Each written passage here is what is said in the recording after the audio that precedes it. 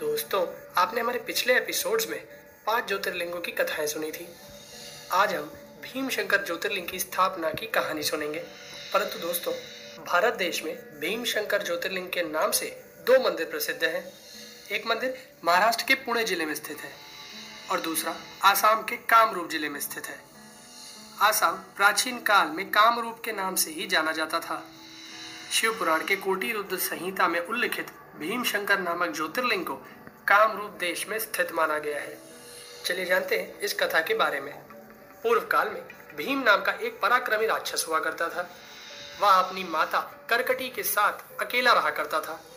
बड़े होने पर एक दिन उसने अपनी माँ से यह पूछ लिया कि उसके पिता कौन है और कहाँ है। इस पर माँ करकटी ने बताया कि तुम्हारे पिता महाबली कुंभकर्ण थे और राम ने तेरे पिता का वध कर दिया और उनसे पूर्व मेरे पति विराट थे, जिनका वध भी श्री राम ने ही किया था। उनकी मृत्यु के बाद मैं अपने माता पिता के साथ रहने लगी। एक दिन उन्होंने अगस्त्य मुनि के शिष्य को आहार बनाना चाहा, तो उस विष्णु भक्त शिष्य ने मेरे माता पिता को भस्म कर डाला। इसके बाद मैं एकांत में इस पर्वत पर रहने लगी। अपने पिता और सभी परिवारजन की मृत्यु का कारण पता चलने पर उसने विष्णु और देवताओं से बदला लेने का निश्चय किया। भीम ने ब्रह्मा जी की 1000 वर्षों तक तपस्या की और उनसे बहुत ताकतवर होने का वरदान प्राप्त कर लिया। वरदान मिलने के बाद उसने सबसे पहले इंद्र सहित सभी देवताओं को युद्ध में परास्त किया और भगवान विष्णु को भी युद्ध में हरा दिया।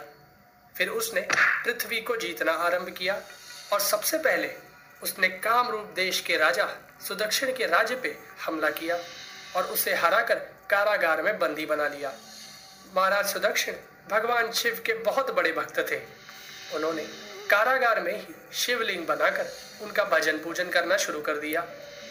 जब भीम ने यह देखा तो उसने अपनी तलवार से राजा के बनाए शिवलिंग को तोड़ने का प्रयास किया। ऐसा करने पर शिवलिंग में से स्वयं भगवान शिव प्रकट हो गए और उन्होंने अपने पिनाक धनुष से राक्षस भीम की तलवार के 2 टुकड़े कर दिए और फिर भगवान शिव ने उसे अपनी ओंकार मात्र से ही भस्म कर डाला।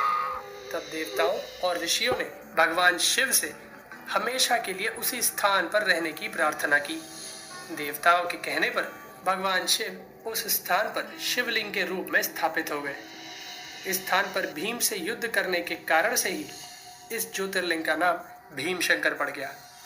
तो दोस्तों, आपको हमारा ये एपिसोड कैसा लगा? अपने कमेंट्स हमें ज़रूर शेयर करें।